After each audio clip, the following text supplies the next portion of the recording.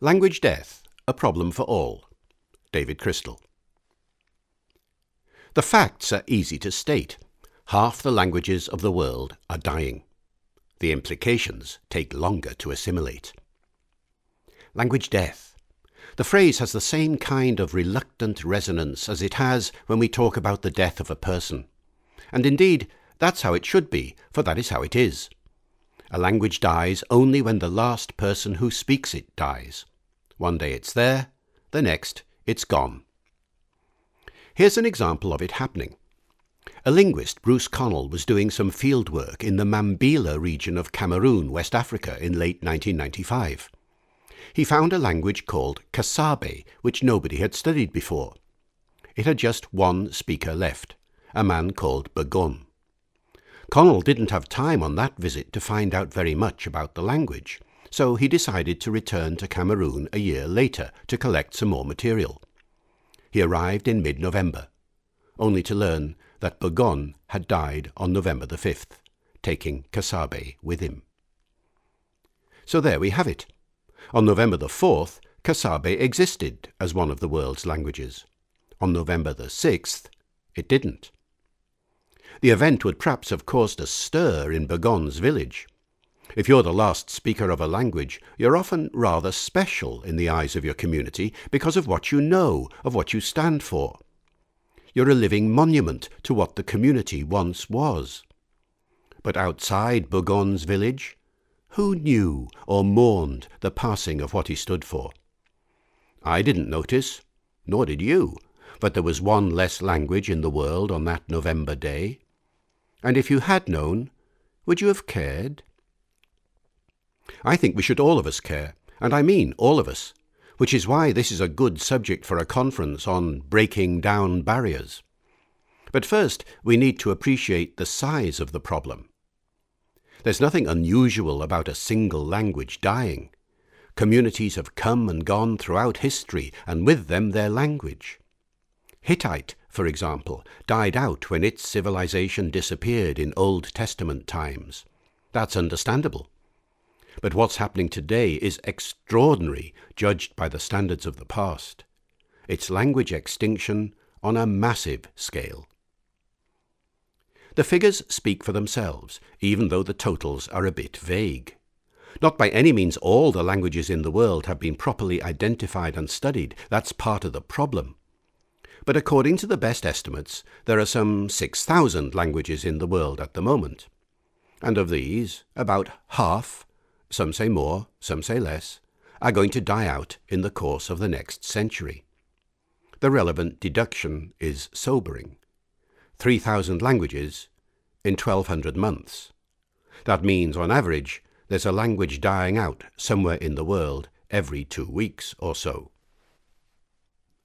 How do we know? In the course of the past 2 or 3 decades, linguists all over the world have spent a great deal of time gathering comparative data. There have been some major surveys, and some large language atlases have been published. And when people survey a language, they don't just make notes about its grammar and vocabulary and how it's pronounced. They look at the number of people who speak it and how old they are. Obviously, if they find a language with just a few speakers left and nobody's bothering to pass the language on to the children, that language is bound to die out soon. And we have to draw the same conclusion if a language has less than 100 speakers. It's not likely to last very long. In a recent online survey produced by Ethnologue, there were 51 languages with just one speaker left, 28 of them in Australia alone.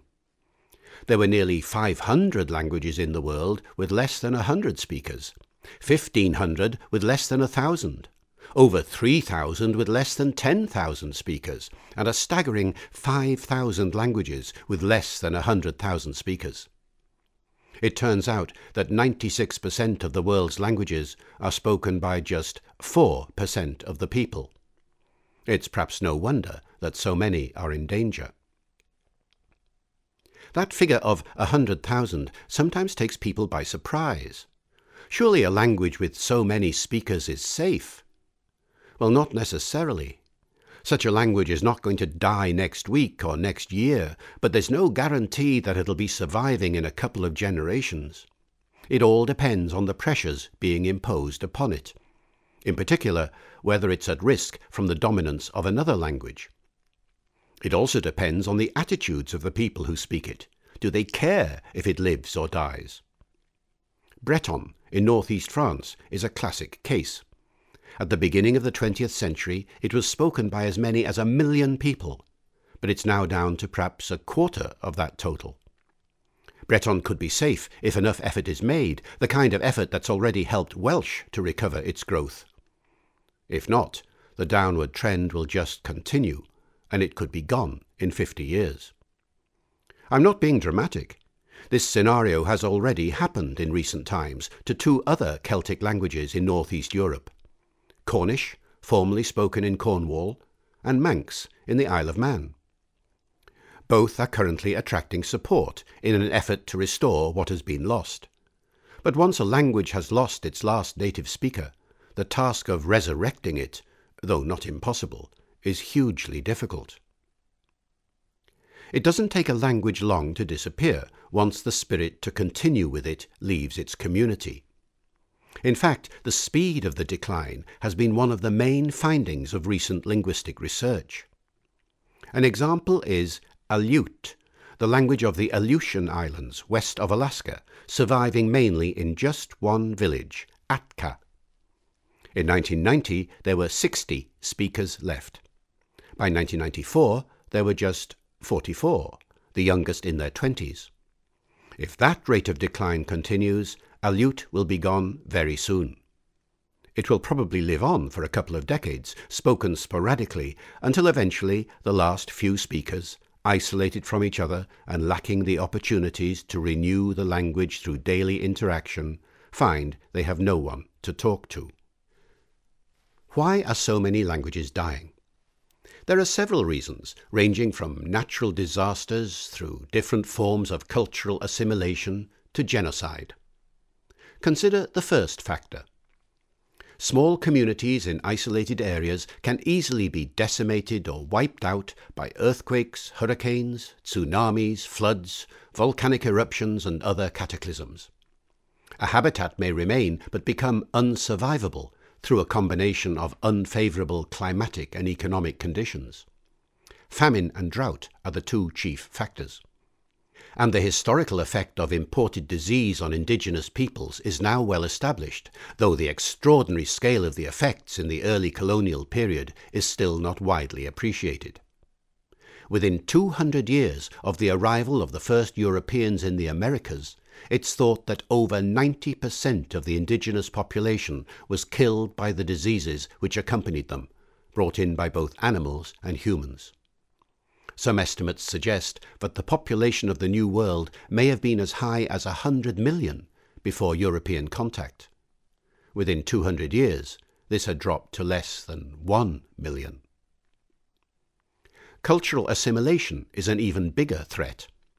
Much of the present crisis stems from the major cultural movements which began 500 years ago as colonialism spread a small number of dominant languages around the world.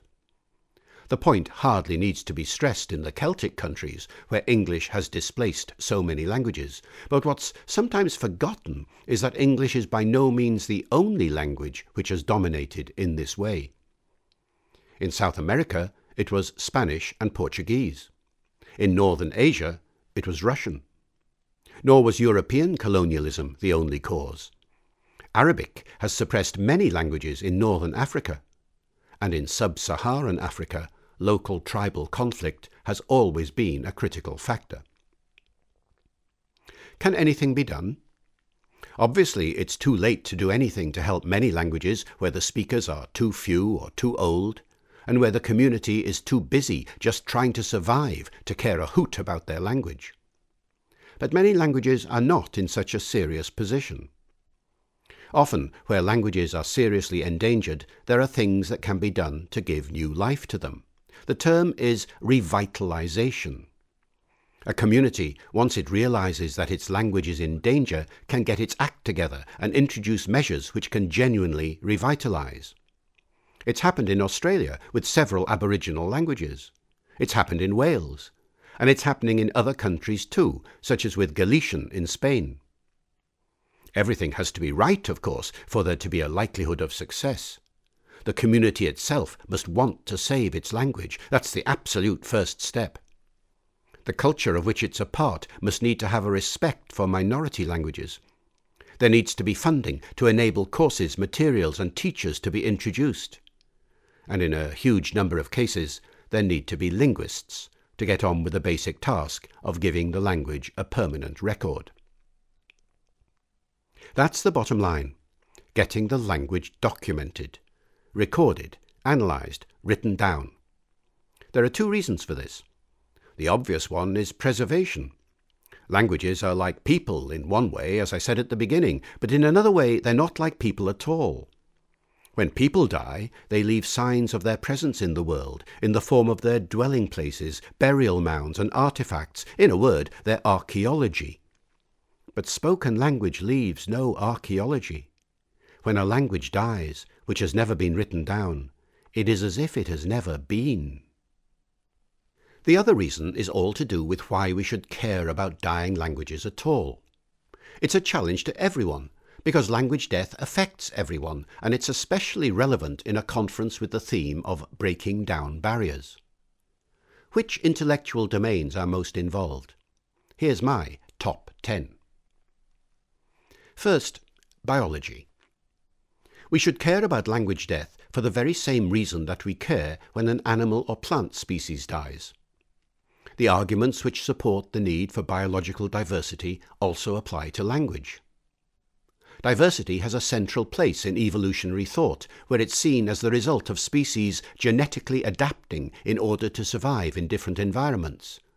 Our success in colonizing the planet has been due to our ability to develop diverse cultures which suit all kinds of environments. If diversity is a prerequisite for successful humanity, then the preservation of linguistic diversity is essential, for language lies at the heart of what it means to be human.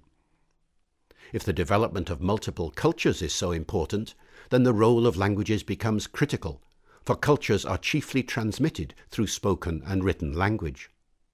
Accordingly, when language transmission breaks down through language death, there's a serious loss of inherited knowledge. Second, epistemology. The world is a mosaic of visions expressed through language. We can learn so much from the visions of others, and this learning can be eminently practical. Encounters with indigenous peoples have frequently brought to light a profound awareness of fauna and flora, rocks and soils, climatic cycles and their impact on the land, the interpretation of landscape, and the whole question of the balance of natural forces.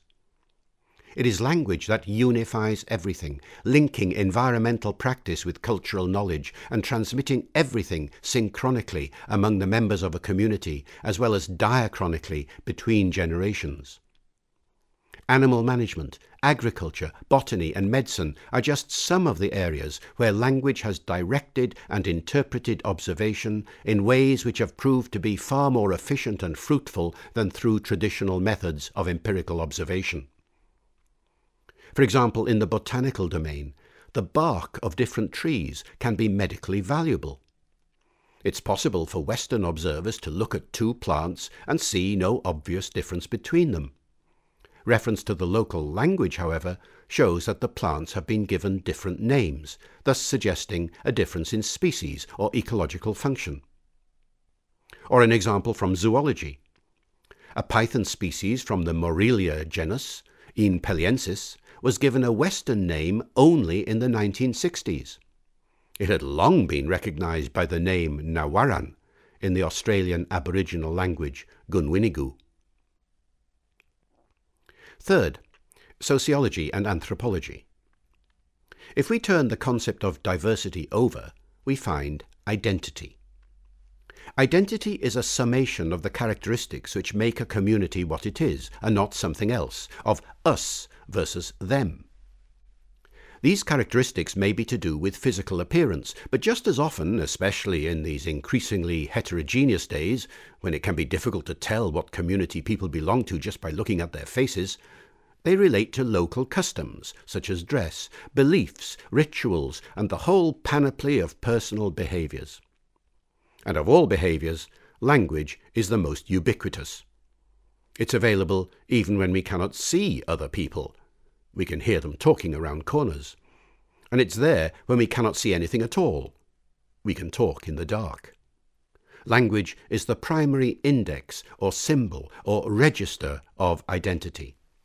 And when identity is threatened, language invariably becomes a focus of discontent, as can be seen in the language marches, riots and hunger strikes in places as far apart as Quebec, Wales, Belgium and India.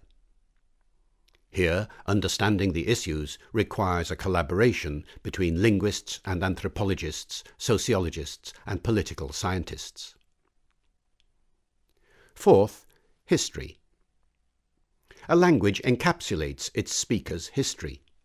It expresses through the grammar and lexicon of its texts the events which form its past.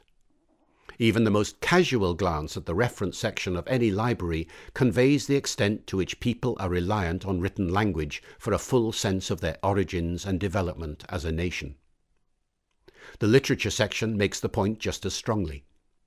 And as individuals, we value highly those linguistic scraps of personal documentation which have come down to us from our ancestors, a grandparent's diary, the name scribbled on the back of a photograph, the entries in parish registers and gravestone inscriptions, all of which provide evidence of our pedigree. The desire to know about our ancestry is a universal inclination, but it takes a language to satisfy it. And once a language is lost, the links with our past are gone. Fifth, archaeology. Languages relate to history in a broader sense, in that they can provide a partial window into prehistory. For example, there's an ongoing research project supported by the British Academy exploring early Central Andean civilization. By examining the many indigenous languages and dialects of the region, in particular Quechua and Aymara, it proves possible to infer significant historical detail in the patterns of their origins, especially in relation to the spread of the Inca Empire, and to suggest movements that may have taken place long before the historical record. Similar joint comparative studies have been illuminating in helping to formulate hypotheses about the prehistoric journeys of peoples in many parts of the world. Language death reduces the pool of relevant evidence. Sixth, cognitive science.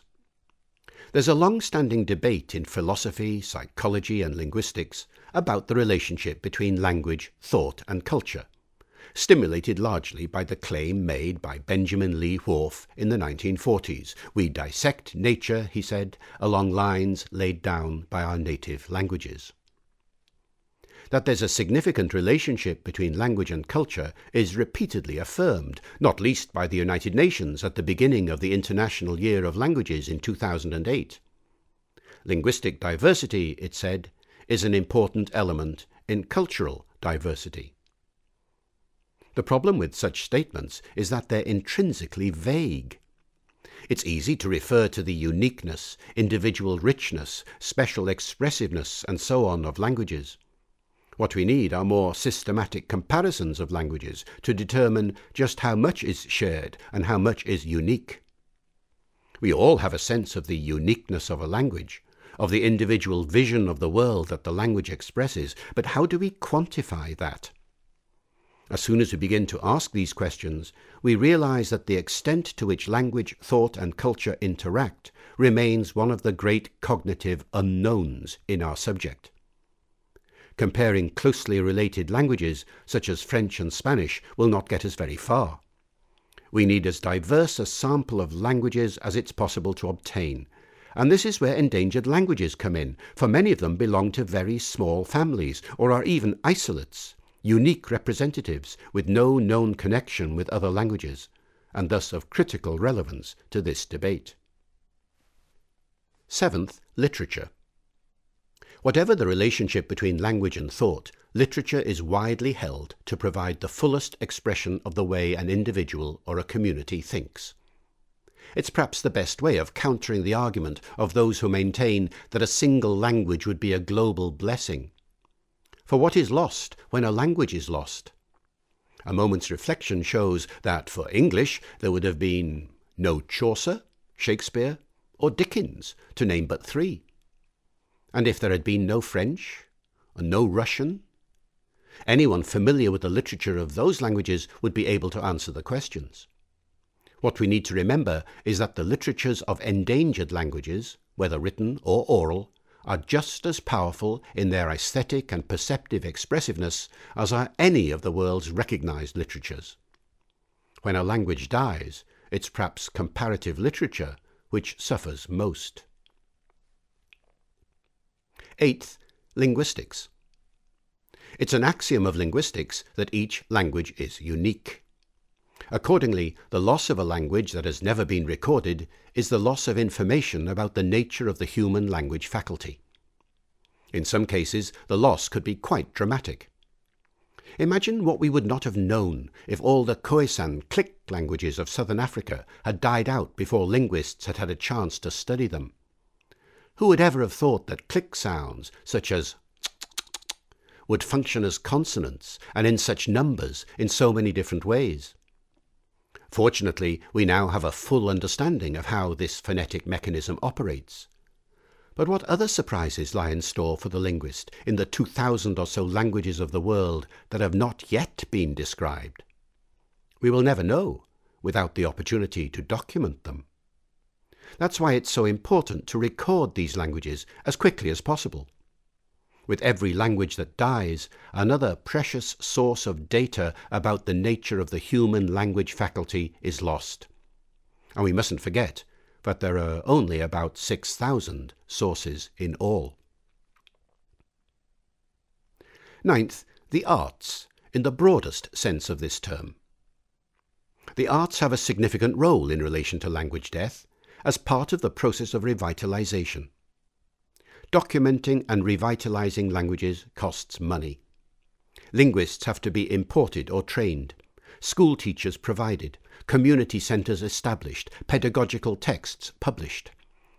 Websites, TV stations and other media opportunities need to be explored to ensure a pervasive public presence. Fundraising, whether carried out at international, national, regional or local levels, is plainly a priority. But funds do not come unless politicians, business people, philanthropists and others are aware of the urgency of a need and convinced of its desirability. Fostering a climate of opinion thus has to be carried on in parallel with the above activities. Endangered languages have to be given a higher public profile, which means devising appropriate campaigns, and this is where the arts come into play. People do not change their minds or develop positive attitudes about endangered languages just by being given information. The arguments need to capture their emotions, and this is what the arts can do. But there are still far too few poems, plays, novels, and other genres in which the notion of language endangerment and death is the theme. And when we consider other art genres, such as music, painting, and dance, language death, despite its obvious dramatic potential, is conspicuous by its absence. 10th, and finally, information technology.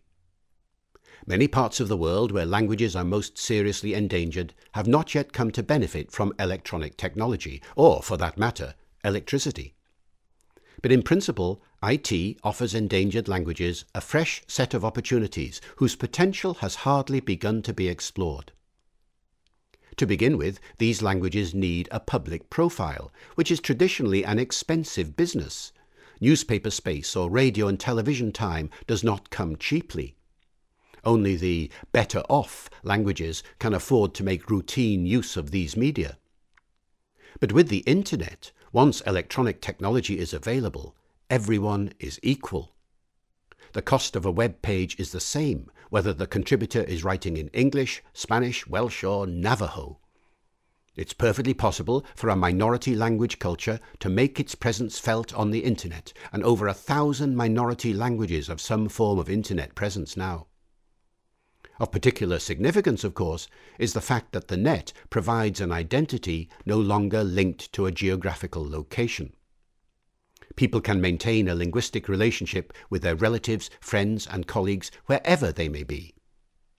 Whereas traditionally the geographical scattering of a community through migration has been an important factor in the dissolution of its language, in future this may no longer be the case. The internet is altering our scenarios of endangerment.